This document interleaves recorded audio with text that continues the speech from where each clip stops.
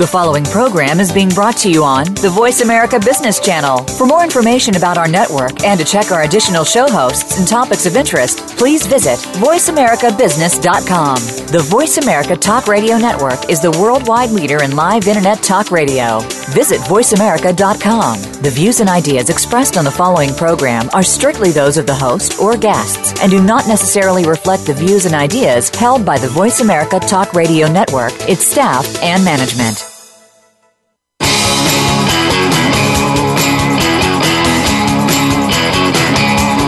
One moment, a business is on top of its game, profitable and well-respected. In the next moment, it could be the victim of a major fraud with potentially catastrophic consequences, financial losses, damaged reputation, diminished stakeholder value, scrutiny, even bankruptcy. These stories are all too common in today's business headlines. While some organizations recover, others don't make it. How do you minimize the risk of fraud and avoid the devastation? Welcome to Fraud Talk with host Chris Marquet. Our goal is to prevent your organization from becoming one of the statistics. Now, here is Chris Marquet. And good morning, Fraud Talkers. I'm your host, Chris Marquet, on the Voice America Online Radio Network. We've got another terrific program for you today, as the topic of discussion is the psychology of fraud with my special guest, Dr. Daven Morrison. Dr. Morrison is a psychiatrist and the co-author of a white paper called Bringing Freud to Fraud, and is also the co-author of a book called The A.B.C.s of Behavioral Forensics, Understanding the Psychology of Financial Fraud. And we will get to Dr. Morrison shortly. But remember, folks, Fraud Talk is here to help educate the business community about the perils and pitfalls of fraud in today's economy and what to do about it. We're here to help try to tamp it down, squelch it, shed some light on it, and hopefully stem the tide of fraud, which is everywhere. Remember, the call-in line to the program is 866-472-5790. That's 866-472-5790 if you would like to join the discussion this morning. And you can find me online on all major social media, Facebook, LinkedIn, Twitter, etc., and check out my blog, Fraud Talk, on Blogspot. You can email me directly at chris@marquetinternational.com. That's MARQUET International, all one word, .com. If you've got a question, comment, or a suggested fraud of the week. Speaking of which, this week's fraud of the week involves Apple computers, and a $2.4 million kickback scheme perpetrated against it by a purchasing manager. This case is posted, by the way, up on the Fraud Talk blog if you'd like to check it out. But let me read a little bit to you from the Imperial Valley News published last week. Paul S. Devine, D-E-V-I-N-E, was sentenced on December 1st, 2014 to 12 months and a day. That is just 1 year in prison in order to pay $4.5 nearly million in restitution for wire fraud, conspiracy, money laundering, and engaging in transactions in criminally derived property, according to the U.S. Attorney Melinda Haig, etc. According to the plea agreement, Devine admitted that beginning in approximately February 20, 2007, he engaged in a scheme to defraud Apple of money or property, as well as to defraud Apple of its right to his honest services. He also admitted to engaging in a conspiracy with a co-defendant, Andrew Ang, A-N-G, in which they agreed to the fraud against Apple. Devine had been the global supply manager at Apple from 2005 until he was terminated at the time of his arrest in August 2010. Devine's job gave him access to confidential Apple information. In the course of the scheme, Devine transmitted confidential information such as product forecasts, pricing targets, the product specifications to suppliers and manufacturers of Apple parts, including Ang. Ang worked for several Apple suppliers located in Singapore. In return, the suppliers and manufacturers paid Devine kickbacks, including payments determined as a percentage of their Apple contracts. This is, folks, this is the absolute classic purchasing agent kickback scheme situation. Devine shared the kickbacks with Ang as usual, and we would expect. In his plea agreement, Devine acknowledged that the scheme deprived Apple of its property right and in the confidentiality of its information, its money, and its property, as well as its right to his honest services. Devine admitted to receiving kickbacks as wire transfers into bank accounts he opened for that purpose in the United States and in South Korea, including accounts in the name of a shell corporation, CPK Engineering. Devine also admitted that he knowingly transferred the proceeds of the wire fraud between his various accounts, including CPK Engineering accounts, in order to conceal and disguise the nature, location, source, ownership, and control of the proceeds. He specifically admitted to a May 2010 transfer of over $500,000, blah, blah, blah. And Devine agreed that the loss attributed to the fraudulent scheme was approximately $2.4 million, which represented the amount he received in kickback payments. He agreed to forfeit about $1 million in proceeds, et cetera, and as well as IRS funds that he owes on top of that. Devine, 41 of Sunnyvale, California, was indicted by a federal grand jury on August 11, 2014, charging him with 23 counts related to engaging in the wire fraud scheme, conspiring to commit the wire fraud with Ang, laundering the proceeds of the scheme, et cetera, et cetera. So, people... it doesn't say how the fraud was discovered, which I always want to try to find out if possible in cases like that. But as we know, kickback schemes are so insidious, because it requires the various conspirators to keep the gig going without any slip-ups for them to succeed in the long run, and it means added risk for the fraudster. As they can engage in the conspiracy, but those kinds of cases I found can quickly rack up big numbers in short order. And in this case here, just think about it. It was 2010 when he was arrested. It's now 2014 in August when he gets indicted. That is the long arm of the law acting very, very slowly. So I want to, at this point, bring in our guest, Dr. Daven Morrison. Daven, how are you? I'm very good, Chris. Thank you for having me. That's a fascinating case. It is. Everyone, every week, a new case. I want to tell our audience a little bit about you. Dr. Morrison is a psychiatrist by training, whose principal area of expertise is in leadership and executive functioning, where he has a consulting practice for corporations called Morrison Associates. Dr. Morrison has worked with many corporations to help deepen the capacity of senior executives to be self-aware.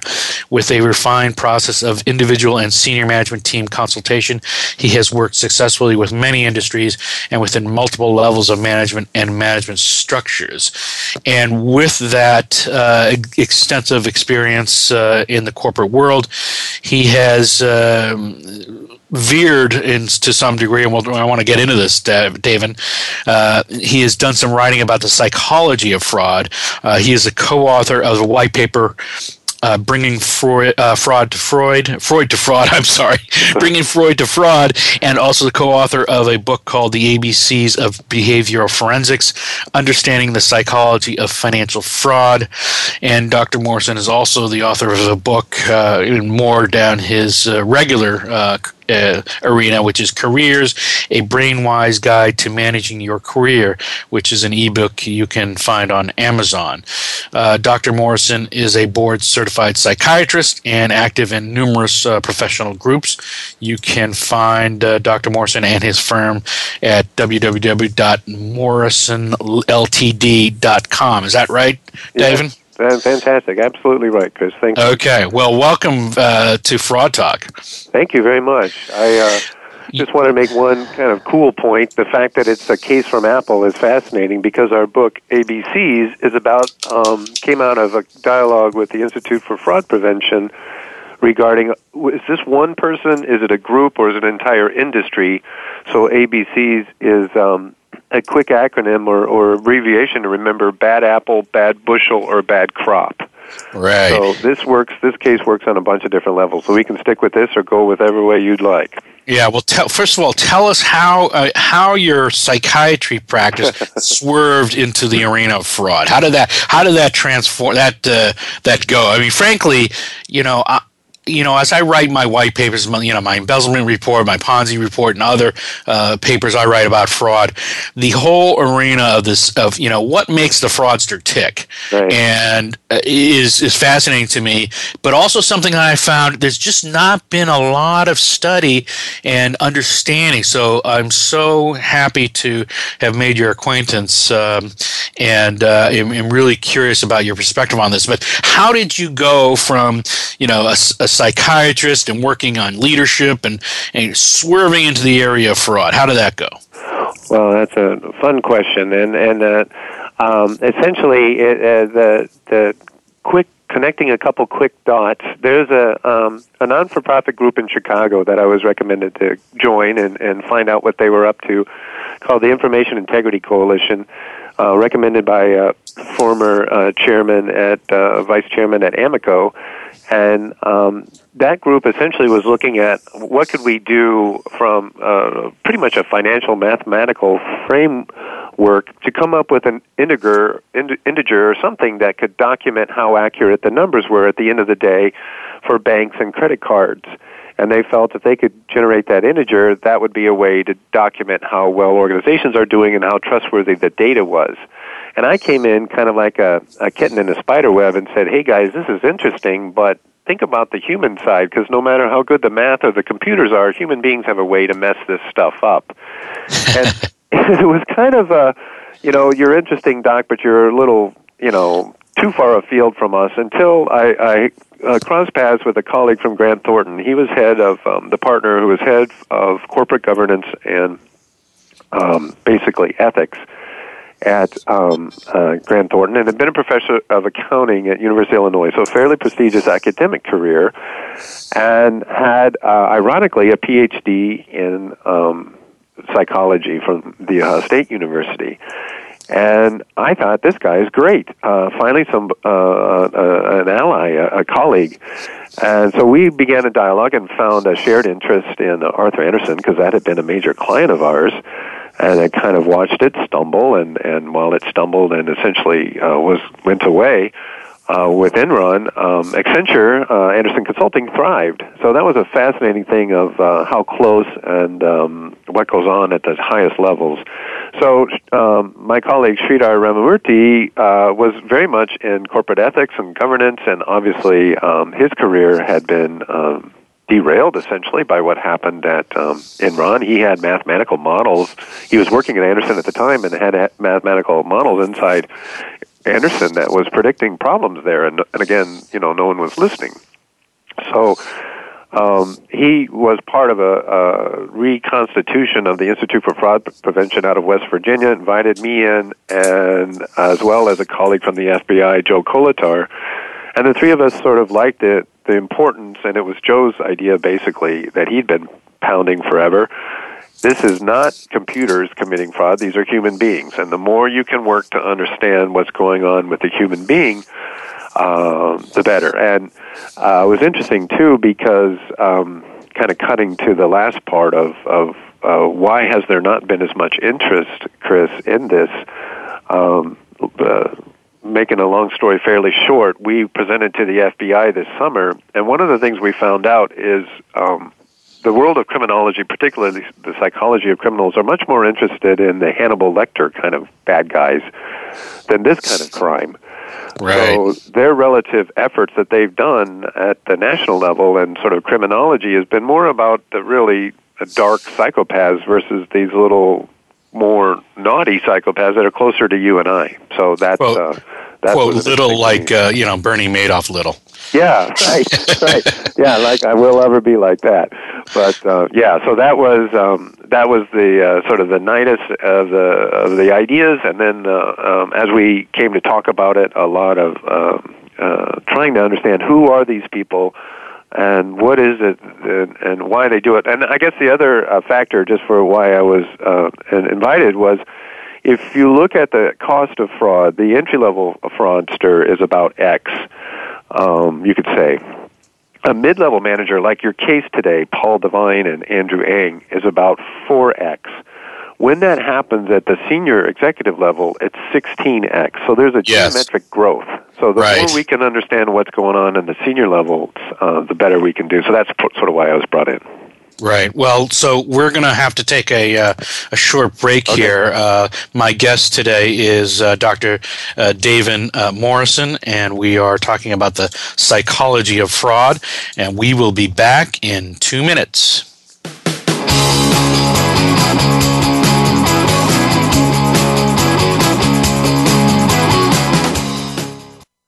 Find out what's happening on the Voice America Talk Radio Network by keeping up with us on Twitter. You can find us at Voice America TRN.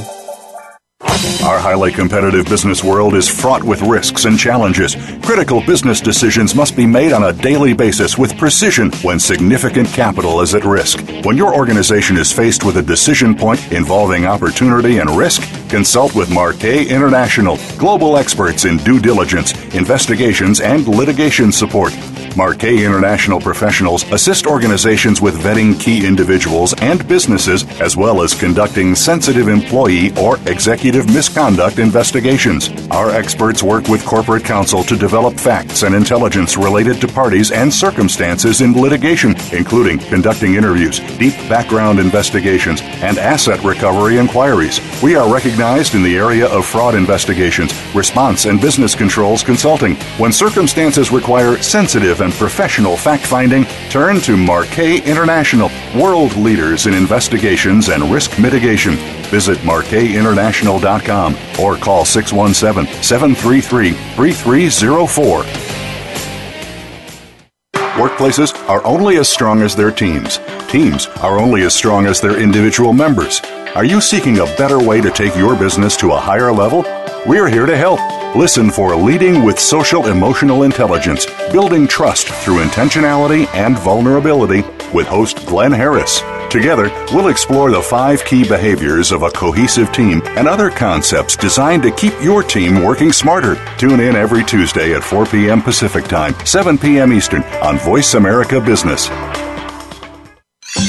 Your favorite Voice America Talk Radio Network shows and hosts are in your car, outdoors, and wherever you need them to be. Listen anywhere. Get our mobile app for iPhone, BlackBerry, or Android at the Apple iTunes App Store, BlackBerry App World, or Android Market.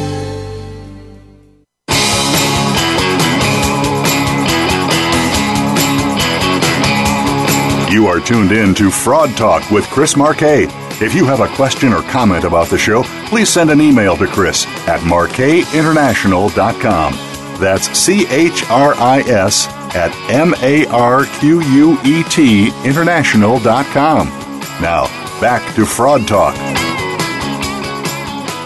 And welcome back, Fraud Talkers. My guest today is Dr. Daven Morrison, who is a psychiatrist by training and also the co-author of a couple of papers and books, one of which being Bringing Freud to Fraud, and another which is the A.B.C.s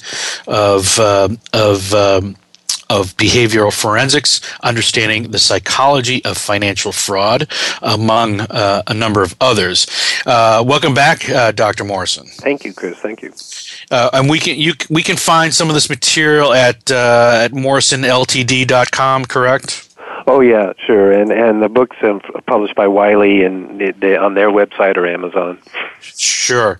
Well, we've been talking a little bit about how you veered over from leadership training and consulting with corporate entities and helping executives become more sanguine in their day-to-day management skills, and then you became this expert expert in the area of financial fraud and what makes some of these fraudsters tick, and of course writing these papers and books. One of the things, I mean, right at the chapter 1, section 1, fraud is everywhere. You write.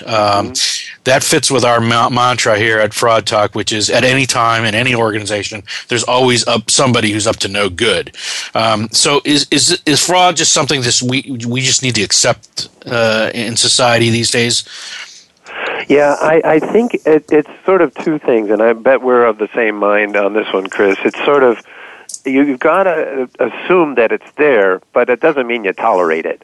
And it's kind of like an illness or relative health of a system or a culture or a community or an organization. You want to do whatever you can to keep it as healthy as possible. And when it's not as healthy, my colleague and I talk about the ecology of fraud. When the ecology of fraud starts to tip towards committing fraud, that's when you got problems. But sure. It's we assume it's pretty much pervasive. Everyone should be vigilant. So is it something that simply is a natural growing, cancer in any entity that needs to be constantly pared back, or is it some bodies are stronger and better able to withstand than others? I would say it's the latter. My sense is, for example, going back to Arthur Andersen, the reason why Arthur Andersen was the golden standard and really well thought of just prior to, up to the final CEO, I think, the previous administrations, there were about 7 or 8 of them. But they essentially said, we will do our best by our clients, but we won't do whatever the client says. There's a point where we draw the line. And that had been challenged a couple times through the years. And in addition to Arthur Andersen himself, who famously said there's not enough money in this organization that he was auditing, or the city of Chicago or the United States to sign off on these books, subsequent leaders, including famously Leonard Spacek, said no as well. So, I think it's a constant battle. I would say instead of like cancer, perhaps it's more like kind of fighting viruses or bacteria. We kind of live with them, but the more we can knock them down, the better. Right. So we need to tamp it down. You say in your book that deception is a natural phenomenon, right. and I mean when I think of when you think of the word con man, what that means, it's confidence man, right. Which is basically somebody who's gaining confidence in others and in order to deceive them. Right. What do you mean by deception is a natural phenomenon? Well, to stick with the idea of the common cold. I've had one, you might have had one this early winter, but basically what's happening is that bacteria or virus is finding a way to mimic what your body thinks is normal. And then it turns on your body to reproduce itself and sort of live there happily while, you're miserable. But that's not the only case. If you look around just in the natural world, from plants to animals to creatures in the ocean, they're all trying to deceive and trick each other, whether to reproduce or to have food to eat. Or camouflage themselves. Exactly. That this looks like a piece of food. Oh my gosh, I've just been eaten by a fish that was using that to trick me. So. And what I like to do when I talk to students about it, at least as far as what's going on in the mind, is fraud generally is pretty well understood that there's a intent to harm. I have in my mind, if I'm a fraudster, an intent to harm, to take something that's not mine, either from the organization or my mark, the person I'm targeting to steal from. Which as you play with the concept, how close does that come to caveat emptor or buyer beware? There's a sense that I can fool someone into buying something that I know isn't quite all that I say it is. So there's a spectrum probably in the marketplace between outright fraud and the Ringling Brothers. There's a fool out there every day to trick. Right. Yeah, that makes sense. So we're talking about a spectrum of, when you just look at your everyday advertising on TV, right? The XYZ claims to do all these wonderful things for you. Maybe it does some of that, but it's not necessarily all that it's cracked up to be. Going on one end of the spectrum, and then fully to the other end, where somebody's purely out to fleece you with your money with no intention of investing it as they promised. You got it. That's exactly right. Yep. So in your book, you talk about the A.B.C.s of fraud, which we've mentioned before: bad apples, bad bushels, and bad crops. That's ABC. Right. And we have about 4 minutes to the next break. Can you explain what you mean by that? And you describe it for the listeners. You have concentric circles. Mm-hmm. Describe that. And what do you mean by all that? Well, this is kind of the fun part, at least that I've found in coming in and starting to look at it. One of the framing concepts we have for the book is you can get advances by answering questions, but you get discoveries by questioning answers. And if you go to the law dictionary, Black's Law Dictionary, and look up the definition of fraud, it actually defines it as something specific to one person, a generic term embracing all multifarious means which human ingenuity can devise and which are resorted to by one individual to get advantage over another. And Joe Colatar, who had worked in the FBI and the white-collar crime division, as well as just the general FBI division in New York City, said, I'm seeing a parallel between the behavior of the gangs of New York and some of these Wall Street firms and Wall Street traders. They're acting more like a gang than one bad guy. So it was around that where we started to say, well, how do we know the difference between, or what would we do to stop? Because they might be two completely different tactics in terms of stopping the bad apple versus stopping the bad bushel. And then as other things have unfolded, including the LIBOR, finance rigging schemes and, some of these larger phenomena happening in corrupt countries, where companies like Walmart or whatever say the only way we can do business here is bribery and paying people off. You start to wonder, is this an entirely bad crop? And obviously, just like with the common cold versus the flu, you're going to need different kind of interventions to stop those different things. So that idea of is it a bad apple or a bad bushel was one of three things that we were looking at in terms of let's question the answers we have. So bad apple, obviously the single sole fraudster off on his own, doing whatever nefarious thing he's doing. The bad bushel, perhaps a conspiracy, like if we look at the case I described before. Exactly. Yep. You got a couple of guys who colluded, and others actually. Yep. And then you have the bad crop, which might be a corruption of an entire organization, or structure, or even state. Mm-hmm. That's how you're distinguishing between these things. Right. Yeah, exactly. So they get much more complex once you got more than one person. I mean, it's sort of like, oh, that was a bad guy. We had our controls. We had our person who came in and saw that. Like famously here in Illinois, Rita Crunwell was just a clerk. Sure. But she was able to, steal $53 million at something like a $30,000 or $40,000 part-time clerk position. I mean, that's just incredible. It boggles the mind. I know it's written up in your embezzlement report. It's just awesome. And how was she able to do that? What was going on? That's one bad apple. But what happens then? There's evidence, as I think will come to light and probably only get worse, of corruption and paying people off with military contracts, and some of the large amounts of money that were dropped into Iraq or Afghanistan. That gets much more complex in terms of how do you stop that and where does it start? Obviously, that goes up to the leadership, right? Yeah, absolutely. So it's a pervasive thing that is a culture of corruption, if you will. Right. Exactly right. Yep. And I mean, the medicine for that is what? It's almost like you got to cut off the head. I mean, how does we got about a minute. What do you prescribe for that? Well, I think one of the things we've been talking about, my colleague and I, my co-author and I, at the higher levels, obviously, like you and I both agree, there's going to be these pervasive people. Hopefully, there's one particular thing we're doing here in Illinois and hopefully around the country is there's professional management of cities. City managers it's a unique American form of government that was created in America. But had that process been implemented in Dixon, Illinois, I think Rita Criminal would have been caught. Sure. At the higher level, I think it is a matter of do the regulatory systems, they shouldn't kill the marketplace. They shouldn't, freeze everybody up. But at the same time, it should be a sense of justice and fairness.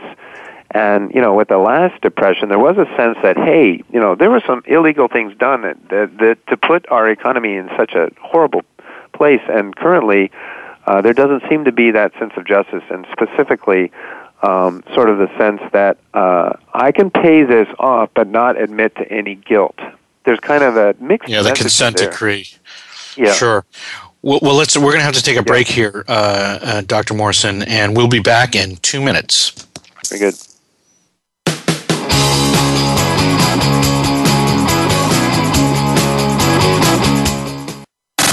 Have you friended us on Facebook yet? Why not? Just go to facebook.com/Voice America or search for the keywords Voice America. Once you are part of our Facebook network, you'll receive daily messages about what's happening with our shows, this week's featured guests, and new happenings at the Voice America Talk Radio Network. And you can add your voice to the always active discussions on our timeline. Just go to facebook.com/Voice America or search for Voice America.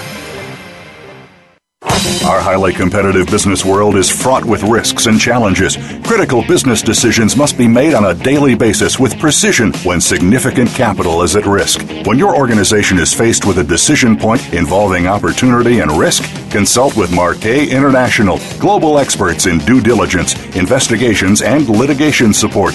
Marquet International professionals assist organizations with vetting key individuals and businesses, as well as conducting sensitive employee or executive misconduct investigations. Our experts work with corporate counsel to develop facts and intelligence related to parties and circumstances in litigation, including conducting interviews, deep background investigations, and asset recovery inquiries. We are recognized in the area of fraud investigations, response and business controls consulting. When circumstances require sensitive and professional fact-finding, turn to Marquet International, world leaders in investigations and risk mitigation. Visit marquetinternational.com or call 617-733-3304. Does your business, like many, face obstacles to becoming successful?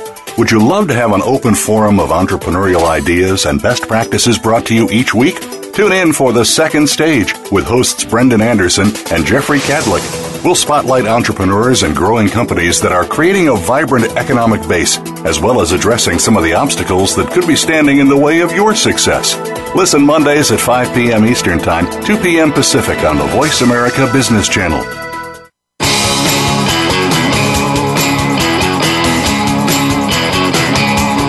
You are tuned in to Fraud Talk with Chris Marquet. If you have a question or comment about the show, please send an email to Chris at marquetinternational.com. That's CHRIS at MARQUET international.com. Now, back to Fraud Talk. And welcome back, Fraud Talkers. I'm your host, Chris Marquet, with my special guest today, Dr. Daven Morrison, a psychiatrist and an expert in the area of the psychology of fraud. Welcome back, Dr. Morrison. Thank you, Chris. This is delightful. Great. We have been talking, about the A.B.C.s of fraud, and the rationalizations of fraud. Deception is a natural phenomenon, that kind of thing. You talk about in your book about expanding, going beyond the traditional fraud triangle concept, and that is fraud triangle, obviously, the opportunity at one point, pressure on another point, rationalization by the fraudster on the third point of the triangle, and having that triangle go in motion. What do you mean by that, Dr. Morrison? That's been the one thing that's been really kind of fun, at least to a large part of what I try to do when I'm not dealing with fraud is help leaders be as effective as possible leading their organizations, and they'll get stuck. And a lot of times it's not that they don't want to get out of it, but they're getting stuck in their own personality, their own past solutions, and they've got to switch their motivations. So a lot of thinking has been done. Many, like Dan Ariely and others, have thought a lot about what goes on that people choose to be dishonest. But I was curious about this phenomena that you and I've discussed in other conversations about why is it this person, likely in this case Paul Devine, he's 41. He's been doing well in his organization, but at some point something triggered him to say, I want more. You know, this is boring, or this is I deserve more, or my company's taking advantage of me, or I've got a bill I've got to for my child. All sorts of different reasons that people will give. And what happens commonly, I think, and this is a dialogue I'm having with experts like you to say, do you agree? Do you think this is really what's happening? So let's assume, Paul was an honest person and has no prior criminal record, which is very common for guys like Paul, right? Yep. The Apple case. So the FBI and the criminologists, the police people will come in and they'll use their fraud triangle. And the purpose of the fraud triangle is kind of piece together the dynamics of the behaviors, what was going on there. You had the pressure, you had the opportunity, and then you had the rationalization. That forever, as far as we've seen, has been a static thing, just a fraud triangle. You put it up. In parallel to that, you've got this idea of, hey, let's start to question some of our answers. And one answer that was given to me over and over again, and you see it in virtually every media write-up, every time it's in the paper or on the news, it was greed. It was greedy. Well, from my perspective, that it doesn't signify much advancement in terms of thinking about behaviors and motivations. You could probably go back and look at some, ancient writing of early civilizations between the Tigris and the Euphrates of people behaving in the marketplace, and there's probably some old word that says he did it because he was greedy. Yeah. So we've got somewhere between 7,000 and 10,000 years of just calling it greed. We ought to blow that up. If it's greed, there ought to be perhaps some variations of it so we can think of it beyond just stopping and labeling it greed and then not thinking about it anymore, or there's got to be other motivations. So what I tried to do was say, let's put this in motion. Here's a guy, Paul, in his 30s, he's fine. In his late 30s, he's starting to feel taken advantage of. And he finds some kind of hole in the accounting system. Perhaps somebody tips him off from another company. Perhaps this Andrew Ng guy, maybe he started it and gave him the suggestion. Either way, at some point, he realizes there's a hole in the accounting system. He takes a little bit of money, and as you often know, he assumes or he tells himself he's going to pay it back. That I'm a good guy, I'm not a lawbreaker, I obey the speed limit, I'm faithful to my family and my wife, all that other stuff. I'm not a bad guy. I'm going to pay this back. Well, now he's on the other side of the line, and for whatever reason, the income is starting to feel good. It's solving some problems. And now it's, as you know, that now it's starting to where it's going to be doing damage to Apple as a company. It's sustained. The longer these things go on, the more harm they do. And as my friend Joe Kolatar says, nobody ever starts at embezzling $1 million and works their way down. Right. So they just get more and more aggressive. They want to take more. So that usually requires, and this is where we got into an interesting, perhaps, cause of how do you move from the bad apple to the bad bushel. In order for him to do more, he needed to recruit somebody for his little cabal, his gang, his conspiracy, as you would call it. So anyway, that's the fundamental dynamic. And there's a fascinating case that they turned into a movie that you probably know called, I think it's called The Informant or something like that, about Archer Daniels Midland. And I think that's an interesting case in which you look at the larger company culture, and basically he said, I'm going to embezzle money because everyone else is cheating around here. So that's different in some ways. Yeah, of course there is some motivation of greed, but there's also just, hey, I'm blending in. I'm just part of the group. So what we try to do is blow up these motivations, and there's a way to look at motivations that would take more time than I think we want to for today, but you can look at motivations, whether it's for myself or the other person, whether I want to follow the rules or break the rules, and a couple of other choices that people have in terms of moving around in the world that I think could explain motivations. Now, why is that important? I think it's important, and this is probably getting into where you want to go next, but then the FBI found it important. This can be helpful to get confessions and perhaps to stop fraud earlier in the cycle. If you can get in their head, so to speak, not necessarily like a psychiatrist, but at least get in the heads of employees, particularly, as you note in your report, the people responsible for the financial functioning of the organization. You can get in their heads and talk to them about, hey, I realize, that you're having a hard time making ends meet, or that you're not where you wanted to be in terms of promotions in this company. That might either get a confession or potentially even stop somebody from following through on their, rather than just labeling them bad or greedy, which I think is what's been done traditionally. Right. So another point you make in your book, how does honesty reverse? Yeah, that's essentially what we're talking about here, because when they step over that line, I think they see themselves as being honest. They're going to conform and follow the rules. Now that this, for example, if we stick with Paul Devine, he knows what he's doing is improper. There's no way that he can do that, but he probably isolates and compartmentalizes this part of his life. He doesn't go home from Apple that day and then hold up a liquor store, right? Or, try to get kids into his van with candy like some kind of pedophile or something. This is a circumscribed small part of his personality that he's taking just for himself. I know it's expensive and costly, but it's not as catastrophic or as haunting, perhaps, as a serial killer or some of the other things that the FBI investigate. So that person, for whatever reason, stays on the other side of honesty and tells himself what the police call rationalization, a particular reason for why he needs to stay there. I deserve it. The company owes me. This isn't real. It's just a game. My daughter just fell off the front of her tricycle and knocked her teeth out. There's no way I'm going to let my apple of my eye go forward in life with disfigured face.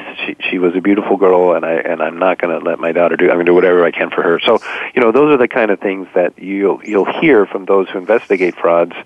Are reasons given for why they decided to be dishonest. Stay on their side. And then you also talk about how the fraudster sustains the action. I mean, how they start out, maybe they're thinking they're honest. Right. They think they're maybe going to pay it back. But not all. I think when we get into the area of the predatory, we're going to talk about in the next segment, predatory versus accidental. The predatory fraudster, i.e. like a Ponzi schemer, they don't think they're being honest, or maybe they believe whatever they're doing is proper, but whereas the embezzler thinks, I'm going to pay it back, what have you, but then it gets into a pattern of, well, okay, this life is pretty good, I'm going to keep doing this. So how does a fraudster sustain their action with, if we've got about 30 seconds here, Dr. Morrison? Yeah, so, that's a fascinating question. One real important point that I think is important for someone like you who's advising people to watch out for fraud, and someone like me who's kind of talking to organizations in terms of how to create the environment. As you described very well, the Ponzi guy, he's charismatic. He's the proverbial snake oil salesman. You remember that guy. The embezzlers, for the most part, want to blend into the background like wallpaper. They don't want to be noticed. So they're two completely different kind of people. Right. but then how do they rationalize? How in their mind do they sustain? Well, that's the thing, where you can fall into a trap if you think everybody's going to be the same. What I like about this model of motivation is it gives you 8 different options to begin to think about what might be going on in my finance department or what might be going on. I think the Ponzi guy is probably pretty consistent. The embezzler is going to be more, depends on their personality and their life story. Both of them, interestingly, happen in late adult life. And I guess the common thing that they would have is they both likely are dealing with disappointments. They're not the person they hope to be at that point in their life. Okay, we're going to take a break right here, and we'll be back in 2 minutes for our final segment, and speaking with Dr. Daven Morrison.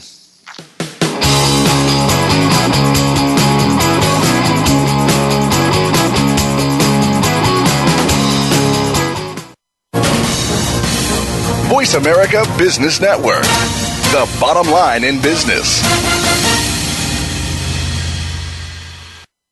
Our highly competitive business world is fraught with risks and challenges. Critical business decisions must be made on a daily basis with precision when significant capital is at risk. When your organization is faced with a decision point involving opportunity and risk, consult with Marquet International, global experts in due diligence, investigations, and litigation support. Marquet International professionals assist organizations with vetting key individuals and businesses, as well as conducting sensitive employee or executive misconduct investigations. Our experts work with corporate counsel to develop facts and intelligence related to parties and circumstances in litigation, including conducting interviews, deep background investigations, and asset recovery inquiries. We are recognized in the area of fraud investigations, response and business controls consulting. When circumstances require sensitive and professional fact-finding, turn to Marquet International, world leaders in investigations and risk mitigation. Visit marquetinternational.com or call 617-733-3304. Do you want to know what's really going on these days? Well, Capital Thinking takes you inside the worlds of policy, politics, law, and business. What happens in Washington, on Wall Street, and in our nation's legal system impacts your business every day. We're taking you on a behind-the-scenes tour of all of it. Each week, we bring you unfiltered conversation with a variety of influential policymakers, lawyers, and business leaders. I'm Kevin O'Neill, and I'm your host as Capital Thinking tours the halls of power. Join me for Capital Thinking on the Voice America Business Network each Thursday at noon Eastern and 9 a.m. Pacific Time. From the boardroom to you, Voice America Business Network.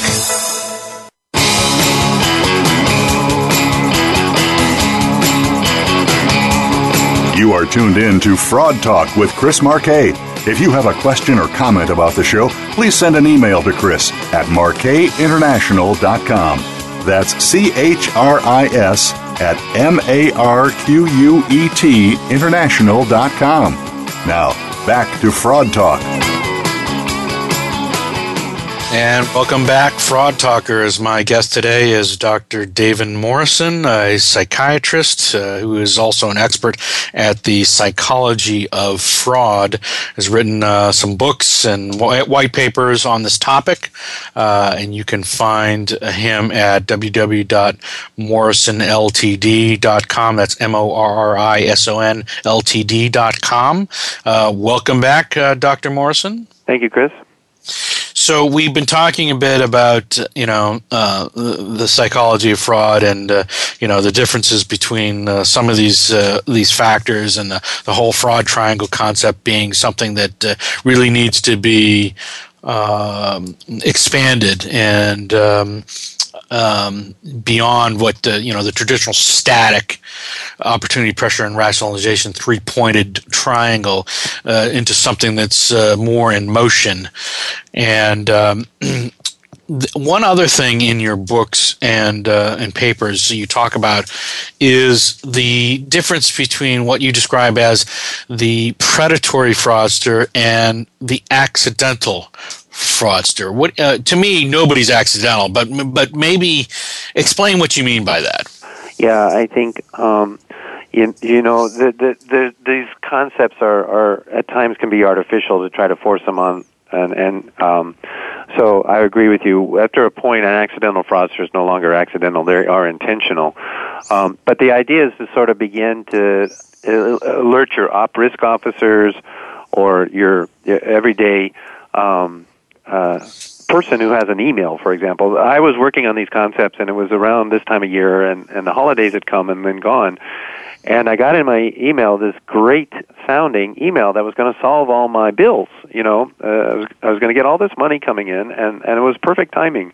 I'd pay for my credit cards, I'd pay for my dinners out, pay for my winter break with my kids' vacation. And I thought, that's pretty sophisticated that they did that. Let's take a closer look at what they were doing. And this, I felt, was more along the lines of the predatory fraudster. This is a person that's specifically targeting me and, in a way, is using deception to build my confidence, as you described, to con me out of my money. My colleague Joe Colatar, who said, one starts at $1 million and works their way down, and a couple of other real great pearls of wisdom. He also says there's only 3 ways people can take your money. They can come in the middle of the night and steal the money out of your mattress. They can put a gun to your head and say, your money, your life. Or they can con you out of it. So what's going on? What's happening in that email that they're conning me? Well, one of the things I think is long-term is a problem, is more and more these confidence scams, particularly that happen over technology, look more and more real. They look like there really is Visa's website or my bank statement or whatever. And then I give away information that causes me to, have all my money taken from me. But in addition, there are those that we've seen that plays on our emotions. And one of the things I've seen with executives, just like with this guy, Paul Devine of your case, who's probably compartmentalized this crime that he's doing, executives tend to compartmentalize their emotions. They tend to completely dismiss them and say that they're confusing, they're soft stuff, whereas what I'm recommending strongly in our text is that emotions are data. And the more you can understand and figure out how emotions work, the more you will be inoculated, so to speak, against the predatory fraudsters. I think it will also help with embezzlers. But what we're targeting mostly in the book is how to be on alert. It boils down simplistically, Chris, to the idea I see you emphasize in your papers and reports that if it looks too good to be true, it probably is. Right. But there's dynamics that go around doing that. First and foremost is, and you see it in the Ponzi schemers, easy money, fast money. You don't have to do anything and you get X. Whoa, I like that deal. And by the way, it's really easy. Whoa, I like this even more. And then some point along the line, somehow, and the affiliation scams work this way and other ways work this way, there's kind of this implication, don't tell anybody about this. Because the Ponzi schemer doesn't want you asking questions or telling other people. It's the affiliation works because, you're supposed to keep it secret because we're part of the same clan, the same group. Right. And, by doing so, that keeps us from telling anybody who might question it and say, hey, there's something fishy about this. So you have the active predatory fraudsters, the investment schemers, the Ponzi schemers you previously described. They're the charismatic characters who are out there. They're the consummate showmen, consummate salesmen, right, who are enlisting both people to their cause as well as new investors, etc., and constantly involved in that sort of very active engagement of their fraud. Yep. And that is contrasted with what you describe as the accidental ones. And maybe these are more characterized by the embezzlers we see. Somebody who maybe it was originally there was a real need because, they got divorced, there's the college bills, or there's whatever, the child care, gets sick, what have you. They take a little bit, they've got the intention of paying it back, but then things change. Right. Yeah, now emotions are still playing a role in there, but it's more internal to their own values. Our our values carry weight because they're emotionally laden. It's important to us. Somehow that person that we keep talking about Paul, but also Andrew Ng in this Apple case, they decided that they're going to compromise their values. I bet if you were to go back and interview both of them, if you could, on their first day of the job, they had no intention of doing this. Probably, 7 or 8 years ago, before it started, maybe 10 years ago, they would not say that they would do this. Somehow their values were compromised. It's a different dynamic, but emotions are still playing a role. And if you don't have a concept or a model for the emotions, you're going to miss it, either in yourself, in the people you're hiring as it relates to embezzlement, or as you deal with Ponzi schemers or other hustlers who want to rip off the company or rip you off. Right. So we have about a minute or so. You suggest a call to action in your books. What is that call to action? Well, it's a couple of different things. Obviously, being aware that this is a dynamic, that people are doing this over time. The more you can institute a culture of connectedness, and that if you do this, you're harming the organization on the inside. On the outside, as you deal with these dangerous Ponzi guys or other hustlers, you want to keep that vigilance in terms of, hey, if it's too good to be true, it probably is. One of the key things we also talk about is leadership, executives in particular, can get off track when they start to ask, is this legal? Can we legally do this? Because what can happen is that legal line can move. And what you really should be asking, is this the right thing to do? There's more specifics in the book in terms of how do you actually do this and how does this relate to actual fraud techniques, but it's probably more time than we have here today. Sure. Well, I thank you. So you can order the book on the A.B.C.s of Behavioral Forensics, the financial fraud book. That can be obtained through Amazon, correct? Yeah. One other thing. My ideas that are on the Morrison website are a lot about executives, but if you're interested in the fraud ideas, we do have a blog called Bringing Freud to Fraud, and we've been talking about fraud in the World Cup, in politicians, and all sorts of other ideas, and even the presentation today. Great. So Bringing Freud to Fraud, the blog, I'm sure if you Google it, you can find it. That's exactly right. We're going to have to wrap up here, so I want to thank Dr. Daven Morrison for joining us today. Thank you, Dr. Morrison. Thank you. It was an honor to be with you, Chris. Yeah. No, it's intriguing subject that I'm sure we could talk about for hours. I want to remind people next Monday, 10 a.m., another edition of Fraud Talk, and I will be previewing the soon-to-be released 2013 Marquet Report on embezzlement at long last, way overdue, but we're going to get it out and hopefully within the next few days, and should be quite interesting. Again, thank you, everybody. Thank you, Dr. Morrison, and we'll be back. Yep, we'll be back soon. All right.